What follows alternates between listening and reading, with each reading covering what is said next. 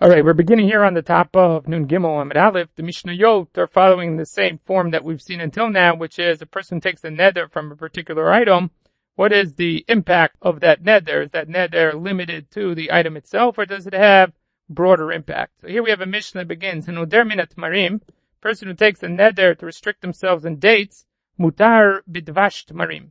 He is permitted to partake in the honey that is made from the tamarim, what is otherwise known today as silan, which is the date juice that is made. It's a very stable, long-lasting type of juice that comes out of the dates. You can get it in the stores. It's used by the Sfaradim for charoset on Pesach, but it's something that was able to be stored for a long time, and that's how they preserved the dates. Misidvaniyot, if a person takes a neder from the sidvaniyot, mutar bechometz sidvaniyot, then he's mutar in the vinegar that comes out of these sidvaniyot. Now the sidvaniyot are grapes that never ripen fully.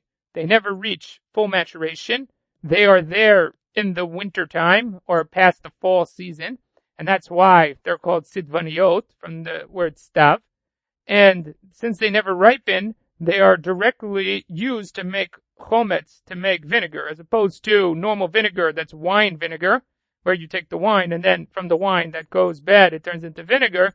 Over here, these never reach the point where they can be made into wine or grape juice because they never ripen fully, and therefore they're directly used for chometz. But if a person takes a neder from these sidvaniyot, then he's mutar b'chometz sidvaniyot. Then he's able to utilize the vinegar that comes from these sidvaniyot. The Rosh on the Amud Bet has a girsa that is slightly different, which he says that they were not called sidvaniyot, but rather they were called the garse sfoniot, kamo sofei anavim, that they were called sfoniot, which means the ends.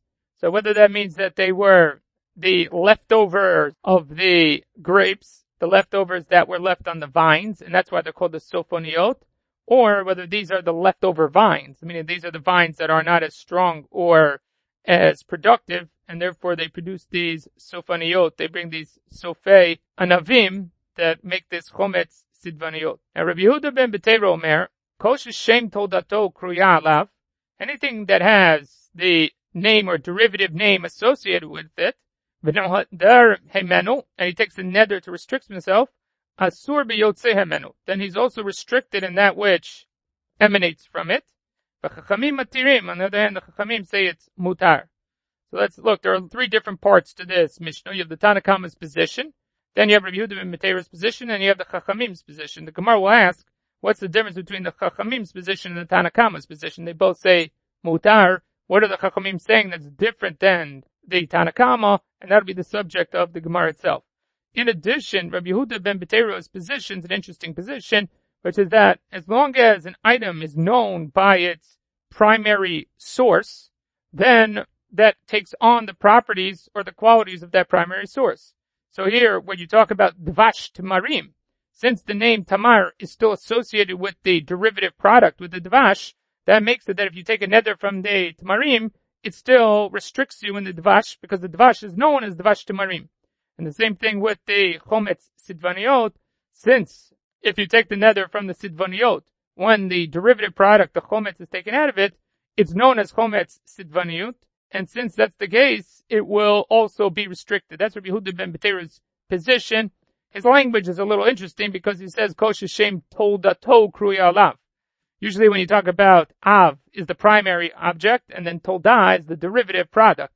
So you normally would assume, or the way that you would phrase it is that anything that has the shema av, has the primary object's name on it, but the way, or the sense of what Rabbi Yehuda ben Beteira seems to be expressing, and that's the way we should explain it over here, is that kol sheshem toldato kruya alav, that anything that has its origins as part of its name, that the use of the word tolada here not as a derivative product, but rather its origins, how it came about, then that is restricted under the name itself. We're focused on the derivative product's name and how it's associated with the primary product's name. And so dvash tamarim or chometz sidvanit, they're both associated with their origins. So that's Rabbi Yehuda ben Beteira's position. Now, Fred asked a question, which is a very important question, which will come up in the Gemara, which is that there seems to be, or there should be, a difference between sidvanit and tamarim. because by Tamarim, the date itself is an edible item, as well as the derivative product. The Dvash Tamarim, the Stilan, is also an edible product. On the other hand, by the Sitvanit, the object itself is not edible. Its only use is to make chometz. So maybe over there should be a difference in the din, and we will see that come up in the Gemara itself. Now the Ran raises an issue over here, that's also raised in the Rashba and by other Rishonim, which is, according to whom is this Mishnah? We saw previously a machloka between Rabbi Yossi and the Chachamim with regards to kum and chalav, with milk and kum. In that Mishnah we said that a person who takes a neder from chalav is mutar b'kum according to the Chachamim, and according to Rabbi Yossi they're asur b'kum. The Gemara's conclusion in yesterday's daf was that it had to do with the nature of the vernacular or vocabulary that was used in each of their cities. But what came out of that was that they both agree that if you would call the kum de chalva, then everybody would agree that it's subsumed or a subset of chalav. Well, if that's the case, then both the Chachamim and Rabbi Yossi over here would say that dvash tamarim or chometz sidvanit, both of them should be considered a part or parcel or subset of the original item, and they should be asurim. So then the Tanakam over here who says mutar, whose opinion or whose position is this Mishnah following? It's not Rabbi Yossi and it's not the Chachamim. So that's the question that's posed by the Ran. The Ran brings the answer of the Rashba first, and he says that v'yesh lomar d'lo domi, that the cases are not parallel. Dilu gabi kum de chalav hakum lo nishtaneh mitzura l'tzura. By the kum, by the whey in the milk, the whey was always there, and nothing changed. It's in the same form that it was before. All you've done is create a separation. You have isolated the different parts, and the milk went one way and the whey went the other way.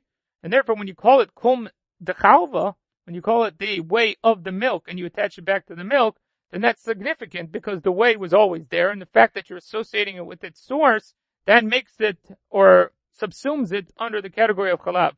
On the other hand, over here, by the case of devash tamarim and the chometz sidvanit, you're not talking about a product that is simply a separation of the items, but it is a processing of the items, and it produces a different product completely. So over here, we could argue that this is different, that even though the name of the primary object or the source is associated with it, that won't have as much bearing or meaning in this case because you've actually processed it and now changed its form to the point where even though it's associated with its origins, nevertheless, it's still not the original item anymore. So that's why the Rashba answers this problem as to why this Mishnah is different than the previous Mishnah and how Rabbi Yossi or the Chachamim could be the authors of this position. The Ran gives an interesting explanation, and he says that it depends why you have the word, the modifying or qualifying word that is there. The reason that you say kuma de chalva is not because there's a different type of kum. There's only one type of whey. The whey comes from the milk. It's the leftovers after you curdle it into cheese. And that whey is always from milk. So when you call it kuma de chalva, the meaning of kuma de chalva means that it is milk. That's why you're calling it. That's whey is milchik. It is a milk product. And therefore, when you say kuma de chalva, you're associating with the chalav. On the other hand, when you talk about dvash shel tamarim or chometz shel sidvanit, over here, the reason that you're using the qualifying word is not to tell you what its origins are or what its status is, but rather its source, in order that you don't mix it up with other items. Because there's dvash shel devorim, there's honey that comes from bees, and there's dvash shel tamarim, and there's honey that comes from tamarim. So the reason you associate the word tamar over here with the dvash is not because the source or it is considered to be a date. It's because you want to know this is date honey and not bee honey. And that's the reason you use the words. Same thing with chometz sitvanit. You want to know that this is not wine vinegar, but rather, we'll call it grape vinegar. And to distinguish it from wine vinegar, that's where you're adding on the qualifying word. So the qualifying word of each of these cases is not giving definition to the item, but rather telling you the distinction of this item from other items that carry the same name. So you have dvash shel dvorim or you have dvash shel tamarim. You have chometz shel yayin and you have chometz shel sitvanit. And that's why they have these names. As opposed to kuma de chalva, there's no other kuma. There's no other way. So when you say kuma de chalva, you're actually defining the object itself and calling it milk. And that's why there's a different outcome by kuma de chalva than over here by the Tanakama. And that's the Ran's answer as how to reconcile between the two. Now, The Gemara asks right away what we pointed out, Chachamim, Hainu Tanukama. Chachamim, who argue on Rabbi Yehuda ben Beteira, seemingly are the same position as the Tanakama. Gemara says, Ika binayu, Hadad Tanyo.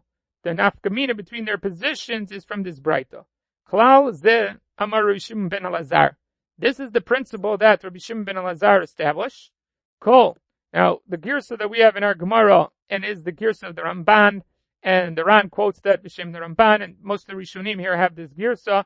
As you can see, in the Gra had an alternate girsa that came out of the Yushalmi that would change dramatically the whole view of this sugya.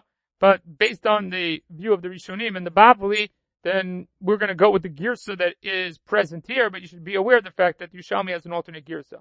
Now, the Gemara is suggesting over here that the Chachamim follow the position of Rabbi Shimon ben Elazar, and the Tanakama does not subscribe to the position of Rabbi Shimon ben Elazar, and that will be the nafkamina between them. Kol, shedarko le'echol, v'derech hayotzei mimenu le'echol. Any item which in itself is edible, as well as the derivative product is edible. The example of that would be tamarim, where the dates are edible, and so is the dvash shel tamarim. Kagon tamarim v'dvash tamarim, like dates and date honey. Nadar bo, if he takes a neder restricting himself in dvash, asur beyotzei mimenu, then he's also restricted in the derivative product in the dvash shel tamarim. Nodar beyotzei mimenu, if he takes a neder about the dvash shel tamarim, asur bo, he's also restricted in the dvash itself. So the basis here is that since both items are edible, and there's some connection between the names because the fact that it's called dvash shel tamarim, if you use either one of these items to make them asur, the other item automatically comes along with it. On the other hand, kol she'ein darko le'echol, but if you have an object which it itself is not eaten, v'derech hayotzei mimenu le'echol, yet the derivative product is something that is edible. The example being in our Mishnah, the case of the chometz sidvaniot. In that case, the grapes themselves are inedible. On the other hand, once you make them into vinegar, then they become an edible item. In that case, no, they're bo. He takes a neder about the sidvaniot themselves, the grapes themselves. Ein asur elo b'yotzei mimenu. Then you're only restricted in the derivative product. Shelo nitkaven zeh elo yotzei mimenu. Why would this person take a neder to restrict himself in these grapes? The grapes have no use in a sense of he's not going to eat the grapes. He's not going to engage with these grapes. The only thing he's going to do is going to change these grapes into vinegar. Therefore, Rabbi Shimon ben Elazar says, when you take a neder about these unripened grapes, it's deemed to be as if you took the neder about the derivative product, meaning the vinegar that emanates from them. So now, we're going to explain now the machloket here. We have a three-way machloket then in our Mishnah. Tanakama, Rabbi Yehuda ben Beteira, and Rabbi Shimon ben Elazar, who is synonymous with the Chachamim over here. According to the Ran, Rashi, the Rosh over here, the Chachamim subscribe fully to Rabbi Shimon ben Elazar's position, and this is the way that our Mishnah looks in terms of the machloket. You have two categories. You have a category of items where the item itself is edible, and the derivative product is edible. We'll use as an example for that tamarim and dvash tamarim. And we have another product where the item itself is not edible, but the derivative product is edible, that we will call the sidvaniot and the chometz sidvaniot. The Tanakama with regards to that says, if you take a neder from either item, then you're asur bo, velo me'ayotze mimenu, and not the derivative product. So when you take a neder about the tamarim, you're only restricted in the tamarim, not in the dvash tamarim. You take a neder about the sidvaniot, you're restricted in the sidvaniot, not in the chometz sidvaniot. That is the position of the Tanakama. Rabbi Yehuda ben Beteira comes along and says that that's not the case. In the case of the dvash tamarim and the tamarim, as well as in the case of the chometz sidvaniot and the sidvaniot themselves, Yehuda ben Beteira says as long as the derivative product still carries the name of the primary item, then if you take a neder restricting yourself in the tamarim, or you take a neder restricting yourself in the sidvaniot, asur b'shnehem, you're asur in both of them. And that is Rabbi Yehuda ben Beteira's position. So the Tanakama believes you're only asur in the object that you take the neder about.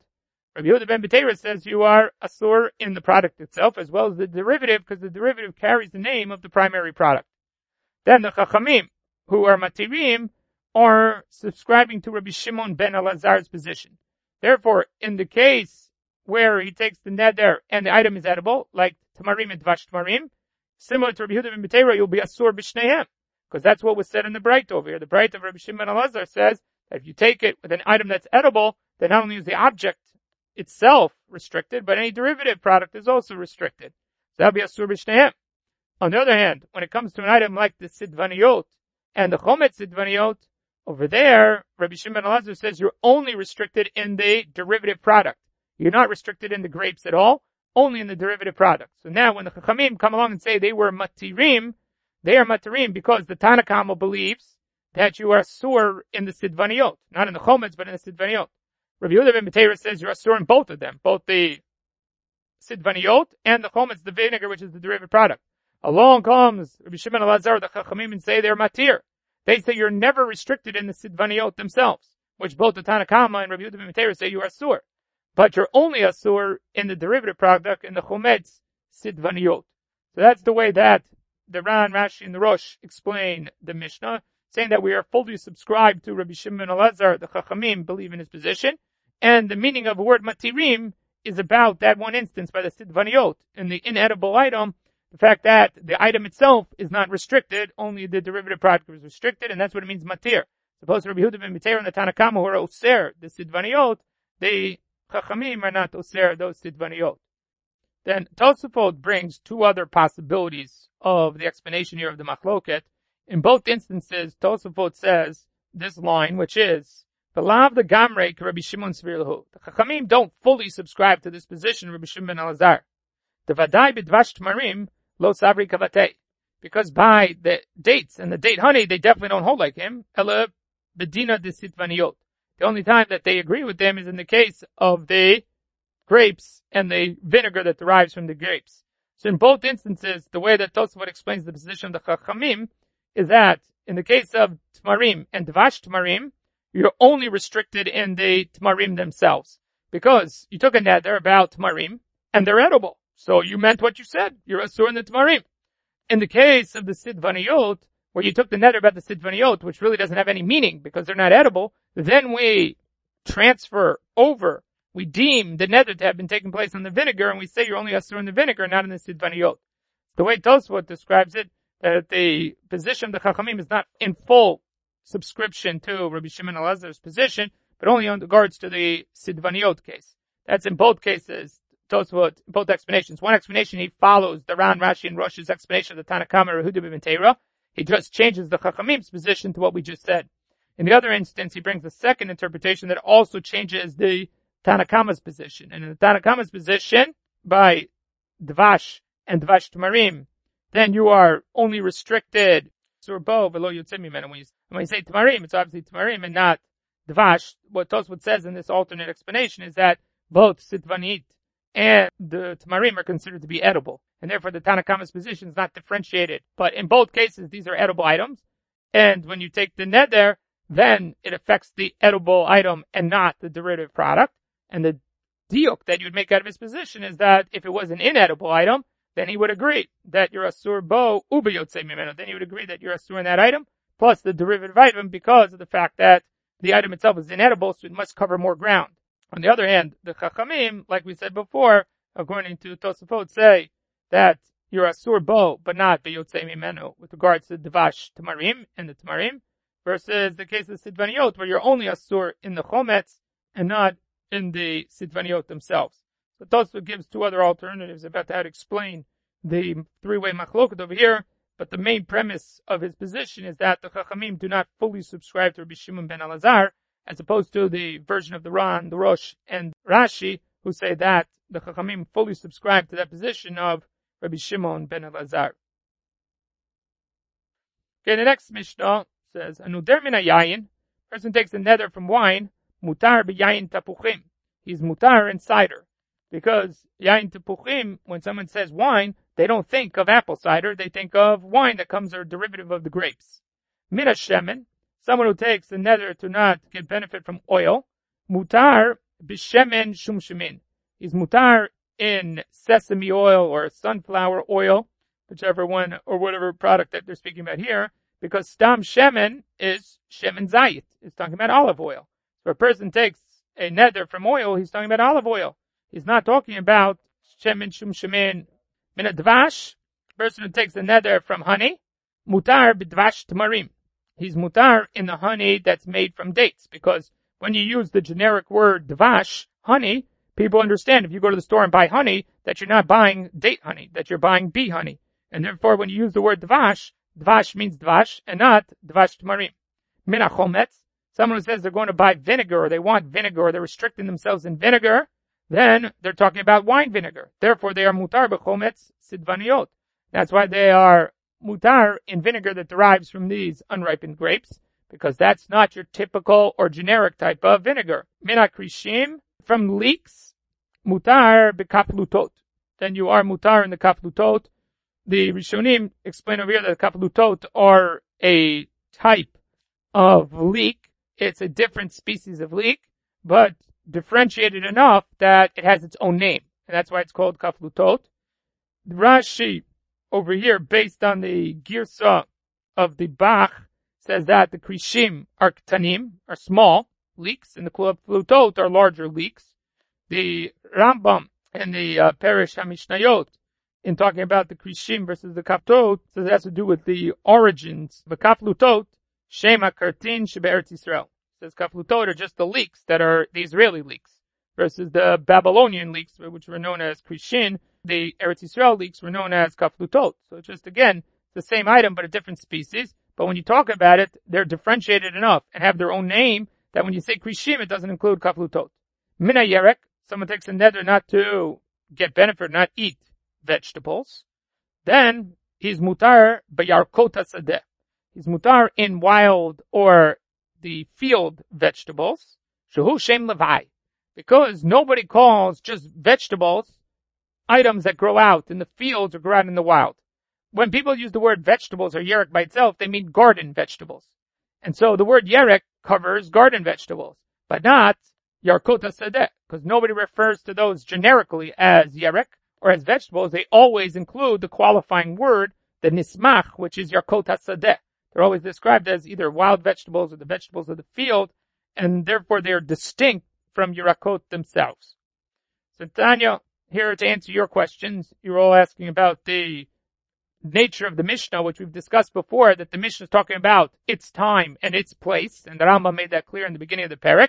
And here the Gemara makes it obvious that it has to do with the vernacular and the way that the word is used in the time or location that you're found. Tanya, hanoder min hashemen be'eretz Yisrael. Someone takes a neder from oil in Eretz Yisrael, mutar b'shemen shum shemin. Oil in Eretz Yisrael, the primary source for oil in their day in Eretz Yisrael was olive oil. So when you met shemen and used the generic term shemen, you're referring to olive oil. That means that you're mutar in shemen shum shemin because it's not a product that was found in Eretz Yisrael, and a person would not have that in mind. Vasur b'shemen zayit, and of course he's restricted in olive oil. Ube Bavel. If you're in Bavel, asur b'shemen shum shemin. Primary oil was this sunflower or sesame oil. Therefore, if you take or you say a neder with the generic term shemen, that's what you're referencing. Umutar b'shemen zayit. And it's permissible to use olive oil because olive oil was almost not found in Bavel at all. And therefore, when someone says shemen, they clearly would not have had in mind to exclude olive oil. Now, what happens to a makom? Shemistakim mizeh o mizeh. What about a place, and like in the modern era where oil comes in many different versions, and there are many different, there's sesame oil, olive oil, there's safflower oil, there's canola oil, corn oil, all these different types of oils. And people utilize all those oils. Asur bezeh bezeh. Once it becomes a situation in which people use the word oil interchangeably to mean any of these items, and therefore when you say oil, it could subsume under that name all of these different types of oils. You're asur in all of the oils. It says pshita. Of course, if oil means safflower oil, canola oil, corn oil, because people call all of those oil, then of course you're restricted. When you say oil, you're restricted in all of those items. It says lo tzricha deruba min chad mistapkin, that most people utilize one particular type of oil. There is a rove here. The other oils are used in the minority or used by lesser people. Nevertheless, what do I have thought? Azil bataruba. We should go after the rove, because by Yisurim we go after the rove. And so too over here, we should go after the rove. Kamash Malon, We learn from here that Safek Isura L'Chumra. When it comes to a Safek and an Isur, we go L'Chumra. Now, this is difficult for a number of reasons, which is we do use Rov. When it comes to Isurim, we always talk about Rov. Like, for instance, earlier in the Masechta, when we were trying to define words like Cherem. Is Cherem mean Cherem Kohanim, or does Cherem mean Cherem Lashem? So we said, depends where you are. If you live in Yehuda, if you live in the Galil, based on what the majority of people use the word for in those locations. In Yehuda, Cherem on the majority was used to mean Cherem Kohanim, whereas in the Galil, Cherem on the majority was used to mean Cherem Bedek Habayit or Cherem Lashem. So based on that, Cherem in the Galil had meaning in the context of Nedarim, whereas by Yehuda, if you use the word Cherem, it had no meaning in the context of Nedarim. So we see that we do invoke the principle of Rov in order to understand where the Isser is or what the Isser is. So why over here, all when we say, oh, there's a Rov, but we don't abide by the Rov over here. Kamashvan, that Safek Isura goes the Chumrah. And when we have a Safek and an Isser, we go the Chumrah. That's all great, but Rov is usually a determining factor or a way to decide these types of issues. So why over here do we not use Rov in order to be Machriya the case? We should be able to utilize it to solve our problem. So the Rishonim come up with different types of differentiations between this case and the case before. One of those differentiations has to do with the nature of the neder. Before, when you talked about cherem and other words that we used before in nedarim, the question was whether it was a neder at all. So when it comes to determining whether it's a neder or not a neder, over there we will invoke the principle of Rov. And Rov will tell us it is a neder, or Rov will tell us it's not a neder. In our case over here, we know that it's a sur. We know that he took a neder and there's something that's a sur. We don't have any question that the neder is effective, and we have no question that he made something a sur. Over here we're trying to determine what this word covers. In that case, Rov won't have an impact. Rov won't be machriya to tell us that this is a sur and this is not a sur, because we know something is a sur. Once we know something is a sur, then the word will cover more ground or greater area than if we're trying to determine whether there is or is not a neder. That's one of the ways to explain the difference of why we don't invoke the principle of Rov in this case. Others suggest that we only use Rov to be machriya when the two positions are mutually exclusive. So like in the case of Yehuda and Galil, where Cherem l'Kohanim and Cherem l'Hashem are mutually exclusive. You can't have both explanations be right or true. So you have to pick one of them. Over there, we'll let the Rov dictate. Over here, the word shemen is not mutually exclusive. It can mean shemen zait. It could also mean shemen shum shemin. Both of those are fair meanings of the word, and they're not mutually exclusive. Just because shemen means one does not mean that shemen doesn't mean the other. And therefore, since they can be used without being mutually exclusive, we won't invoke the principle of Rov to be machriya, to make a decision, because we can incorporate both without having to make that decision using Rov. That's another way to differentiate here in the case.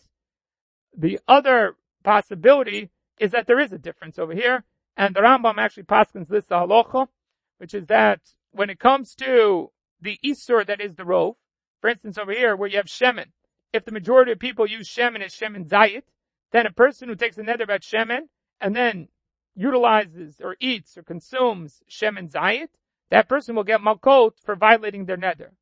On the other hand, the miut, it's a sur for them to use it, but they won't get malkot for it.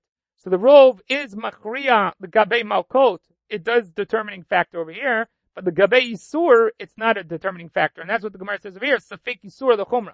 With regards to isur, we make everything asur. With regards to the malkot, then we will follow the Rov, and the Rov will determine where the person gets malkot and where they do not get malkot.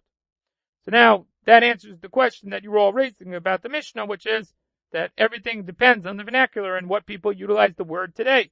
So if they use the word oil to mean multiple items today, then when a person says oil, he means all of those items. It's encompassed in his neder. Now whether the person gets to define this or we define it for him is somewhat subject to machloket rishonim we saw earlier in the Masechta as to whether we allow a person to interpret the neder. If he gives us a plausible explanation for the neder, and let's say he's saying the Rov, I meant the Rov and nothing else, there's very good likelihood that we would believe him and assume that that was the scope of his neder. On the other hand, if he tries to tell us I meant this, or I meant this minority item, or this smaller item, this unusual type of item, they were less likely to give credence to his explanation of the neder because it doesn't seem relevant or plausible. Again, if you can explain in context that it makes sense or that's what he was speaking about, then we would believe him.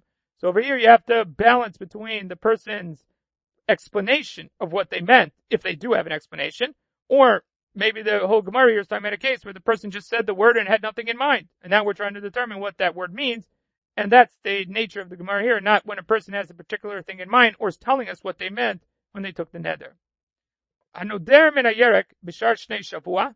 This is minyona de yoma, that a person takes a neder from yerek in other years besides the Shemitah year. Asur b'yerakot agina. In that case, they're restricted in utilizing the vegetables or consuming the vegetables that come from the gardens. Umutar b'yerakot hasadeh.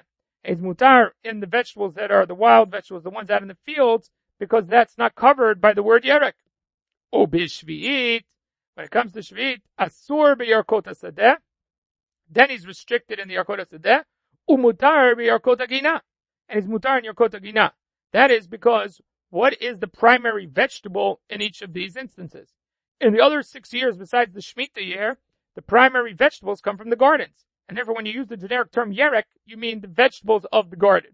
On the other hand, in the Shemitah year, where it's asur to plant, it's asur to have the vegetables growing in the garden. You can't work the garden, you can't plant them, you can't seed the garden, so there are no vegetables in the garden.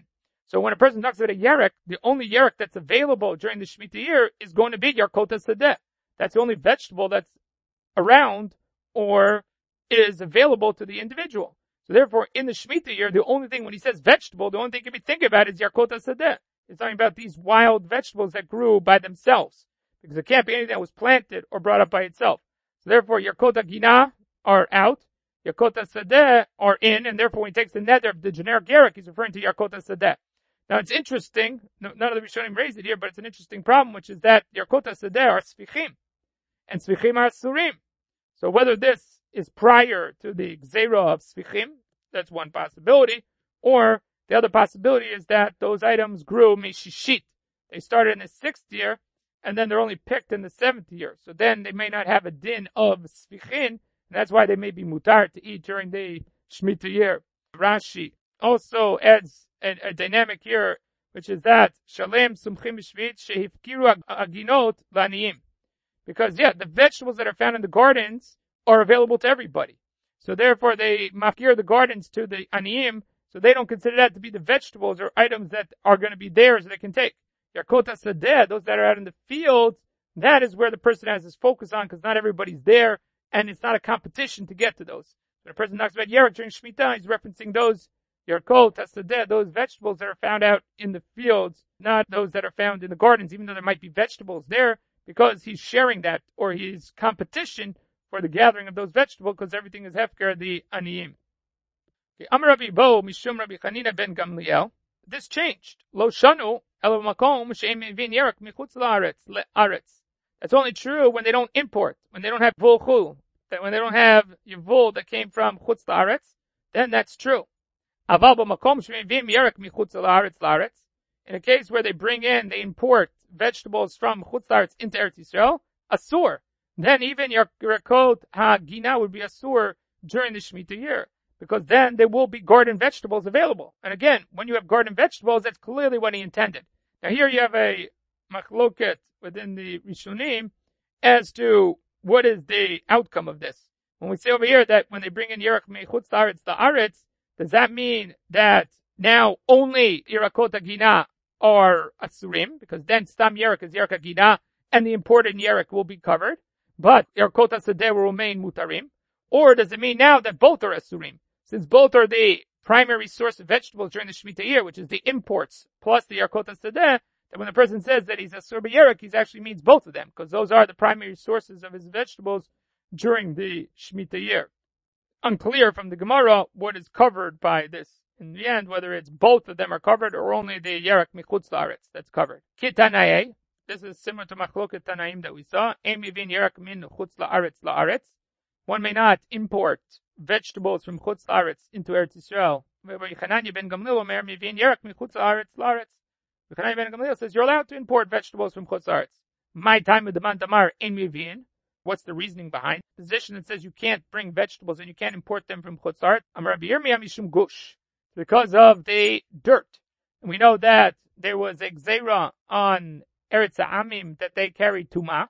And in order not to import that tumah into Eretz Yisrael, and generally when vegetables are picked or brought in, they're full of the dirt, or they have clods of earth on them from Chutz La'aretz, and therefore they are problematic in terms of importing the tumah into Eretz Yisrael. So the one who restricts it for that reason, that we don't want to import the tumah into Eretz Yisrael. And therefore he says that even though maybe you could wash them off, you clean them off, but that's not what happened every time. So because of that, he restricts it completely. The other Tano believes that it's mutar because you clean them off, you get rid of the dirt, and you can bring in the vegetables from Chutz La'aretz. Later on, there is Rabbi is matir, the importation of vegetables from Chutz La'aretz into Eretz Yisrael to help out the aniyim and to help out the difficult situations during the Shemitah year. So obviously, this is all prior to that heter to bring in the stuff from Chutz La'aretz. And here you see there is a machloket whether one is allowed to import or not import those vegetables. But if it's in a location that does import the vegetables, then it would be impactful in terms of what the meaning of his nether is. Because if he says yerek, then there are garden vegetables that are around, even though they're not sourced directly from the location, but imported, they still would be what he had in mind when he took the nether. Okay, the next Mishnah says, person takes a nether in a kruv, person takes a nether from cabbage, asur bisparagus. He is restricted in this asparagus. Now, asparagus, according to most of the Rishonim here, is a min kruv. It's a different species of cabbage. Since it's a species of cabbage, and it's known to be clearly part of the cabbage family, then the word kruv incorporates in it this word asparagus. On the other hand, the Rambam in the Perish HaMishnayot says something interesting. The Rambam says over here that asparagus is korim hamayim shesholkim behen hayirakot, the water in which vegetables are boiled. Eze yerek shiyeh. Doesn't matter which vegetable that you're talking about, but any vegetable that is cooked in that water, the water that the vegetable is cooked in, I would call it maybe a broth of some sort or a vegetable juice. It's not clear what he meant by that, but those are what is known as asparagus. So asparagus is not particular to kruv. It's a term for any vegetable that's been cooked or boiled or made into a broth sort, that's called asparagus. So over here, if you say kruv, it includes asparagus, which in this case would mean the water that had the cabbage that was boiled in it.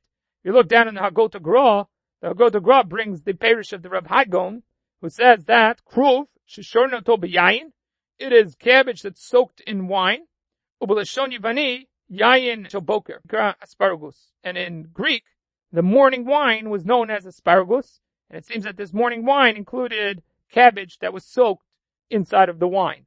So in both those cases, according to the way the Rambam says it, and according to the way that the Rav Hai says it, it makes a lot of sense that asparagus is included when you say kruv, because kruv is a major ingredient or a major part of it. In the way the Rav Hai Gaon says it, it's the cabbage wine or the cabbage that's soaked in the wine, so it's a major part of it. According to the Rambam, the water is a kruv derivative or even maybe a broth that came from the boiling of the cabbage inside of it. So it's carrying the name, the cabbage, it's like cabbage water or cabbage broth.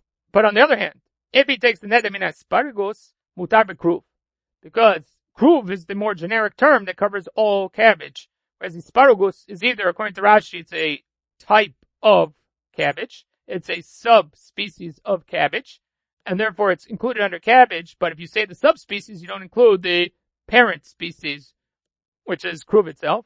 According to the Rambam or the Rav Hai Gaon, those are particular types of dishes, and if you specify the dish, then you're obviously not referring to the generic vegetable itself.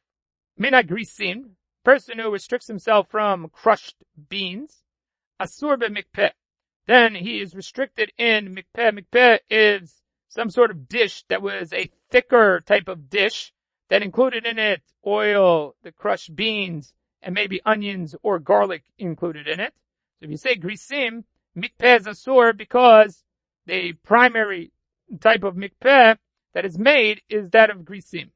Rabbi Yossi matir. On the other hand, Rabbi Yossi says it's fine. Mina mikpeh mutar begrisim. On the other hand, if he restricts himself in the mikpeh, then he's mutar begrisim because mikpeh is a larger category. The majority of mikpeh are made from grisim. So therefore, if you say grisim, then the mikpeh of grisim is restricted. On the other hand, if it's the other way around, where you restrict yourself in the mikpeh can be made out of the grisim, out of these crushed beans, but also there are different types of mikpeh. And so therefore it's not exclusive to the beans. And if you restrict yourself in mikpeh, that does not mean that you're restricted in these crushed beans. On the other hand, if a person says he's asur min mikpeh, asur bishum, then he is restricted in garlic. Rabbi Yossi matir, and Rabbi Yossi is matir in this case. Now, min mikpeh asur bishum is because every mikpeh had garlic in it. So therefore garlic is the primary item, taste, flavor, or product that is associated with mikpeh. And the Rosh actually formulates it this way. It's very interesting. He says, "Delo tema, keheiche de noder min mikpeh asur bishum." Just like by a case where you take a neder about mikpeh, you're asur in shum, mishum shederach litain shum b'mikpeh. So because the way that you make mikpeh is to put garlic in it. Hu adinami, ki nadar mina mikpeh. When he takes a neder from the mikpeh, yeh asur b'grisin. He should also be restricted in grisim, mishum derech lasot grisim mikpeh. Because generally you make the grisim into mikpeh. Kamash malon, that's different. The Mishnah is differentiating. Delo domi, mishum deshum regilim ten b'chol minei mikpeh. When it comes to garlic, garlic is found in every mikpeh. Crushed garlic or soaked garlic, whatever it is that they were doing to put the garlic in there, was a major component or ingredient of every mikpeh. Kino tein tam, v'shuman hua mikpeh. Because it gives the flavor, and it is the definition of mikpeh in some senses. Avela enosimi grisin livadan mikpeh. Grisin are not the only way to make mikpeh. Elamikama minim osim mikpeh. And so here the Rosh differentiates between shum, which is a primary ingredient and primary taste in every mikpeh. Therefore, if you restrict yourself in mikpeh, you're clearly thinking of shum. On the other hand, when it comes to mikpeh itself and grisin are not found in every one of these mikpeh. And therefore, you would not automatically restrict yourself in grisin if you took a neder from the mikpeh. And now the Mishnah continues. Mina dashim asur ba'ashishim. Person takes a neder to restrict themselves in lentils, then they are asur in the ashishim. We saw this quoted in the Gemara yesterday, and there we discussed the different perushim of ashishim. You can see there's a bet here that leads to the Gra. The Gra quotes the Yerushalmi that describes what ashishim were. It was the same way that the Ran explained it yesterday, that ashishim are these tapuchin, these lentils, mikalyan utchinan. They are roasted and then milled. Umegavlan bidvash, and then you roll them in honey. Umetuganim, and then they are fried or they are baked in that manner. That was similar to what the Ran said yesterday, these ashishim are. But he says shim include in them the lentils themselves. Rashi, we saw yesterday, says that it's lechem. It's bread that has lentil flour inside of it. We saw yesterday the Rosh, and here Tosafot over here also says the same thing, that it's psolet adashim. That ashishim is the residual or the residue of the adashim of the lentils. And we saw yesterday again the Rambam in the Parish of Mishnayot, who simply says that it is lentil flour. That's what shishim is. And Rabbi Yossi is matir, and Rabbi Yossi says it's mutar. Min ashishim.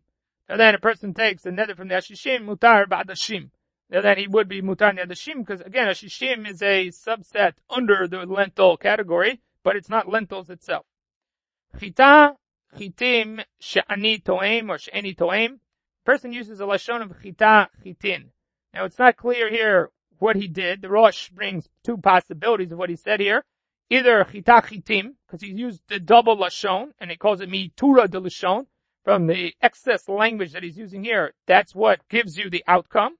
Or on the other hand, the Rosh brings a second possibility, which is inami kinam afresh Rabbi Shimon Gamliel bebraita, that the word chita includes one thing, the word chitim includes another thing, and together, once you combine them, then you've included everything. So each one has its own definition, but once you put them together, it means everything. So one possibility is just to duplicate, or the excess lashon is what creates this. That's what the Rosh says. And in the Parish of Mishnayot, the Rambam writes this not here, but he writes it by dag dagim. The Rambam over there writes, da, kivilishonenu, kashit chaber shema echadim arabim. Whenever you put a singular and then followed by a plural, or zemore ala klal, vala haflaga. It means the general category and the expansion or the volume. Avalaka be riboy. Kagon, and he gives you examples. Hevel havalim. Shir hashirim. All of those utilization of the words in that manner come to include something that's greater, bigger, or larger volume, larger in number. That's similar to the Rosh's idea here of the Yutura Shel Lashon. Or the other possibility, again, is that Chita and Chitin, as we'll see in the Gemara, are well-defined terms, but once you put them together, now you've included everything. So when it says, Asur behen, ben bekemach, ben bepat. Then you're restricting them whether you have it as flour or whether it is as bread. Grisin. You do the same thing with beans. Then ani toim or sheni toim, asur behen, ben chayin, ben mivushalim. You're restricting them whether they are raw or whether they are cooked. Rabbi Yehuda Omer. Now over here, when we have the Rabbi Yehuda Omer, most of the Rishonim believe, Rashi says it over here, Rabbi Yehuda lo polig alei the Tanakama. Rabbi Yehuda is not arguing on the Tanakama, he's coming to give explanation to the Tanakama's position, which is, Amar kunam garis ochita. If he uses the singular form, shani toem or sheni toem, mutar lokos chayim. The person is mutar to chew it in its raw state. Meaning that the word garis or chita means, for garis it means mivushal, it means it's cooked, and chita means bread. On the other hand, the plural, or the implications from this are that the plural form would be the other side of this, that the plural form would refer to it in its raw state, or in its kernel state, or its flour state. And that's what we saw the Rosh said before, that the combination of the word chita and chitim would get everything. So Tanya, Rabbi Shimon Gamliel Omer, chita, shani toem, or sheni toem, asur la'afot, umutar la'kos. If a person uses the word chita, then he's restricted from eating bread, but he's mutar to chew on the raw kernels. Chitim, if he uses the plural form, shani toem or sheni toem, asur lakos, then he's restricted in chewing the raw form, umutar lafot, but he's mutar to bake or to have the bread that is baked from it. Chita chitim, if he uses both lashonot, sheni toem or shani toem, asur ben lakos, ben lafot, then he's restricted both in chewing it in its raw state, as well as in its baked state. The word lakos always means the eating of an object or an item not in its normal state or the normal way that it's consumed. So normally the way that chita would be consumed is in bread or in some sort of baked item. So therefore we would assume that that's the natural usage of it. Lakos means what's the non-standard way to eat this or consume this, and that is to eat the kernels raw or to eat the flour in its state when it's not baked. And the same is true according to Rabbi Shimon Gamliel with garis and grisim. Garis, shani toem or sheni toem, asur levashel. Then you're asur in that which is cooked. Umutar lakos. But you can chew it in its raw state.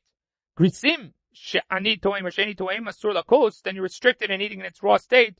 Umutar levashel. And you're mutar to have that which is in a cooked state. Grisim, if you use both terminologies, again, whether that's because you have the Yutura de Lashon, the way that the Rambam explains it, or because now you've used the two possible definitions of what this would be used for, and therefore you've incorporated everything, then you're restricted in whether it is cooked or whether it's in its raw state. Now the way that the Ran explains this, as well as the Rosh explains it over here, is that the word chita and the word gris, in the singular form, refer to an entity that is singular in nature. Bread is a singular product that comes out of the wheat. So therefore, when you use the singular form, it means that you're referencing to that object or that singular object. And then when you use the plural form, then you're talking about items that are discrete.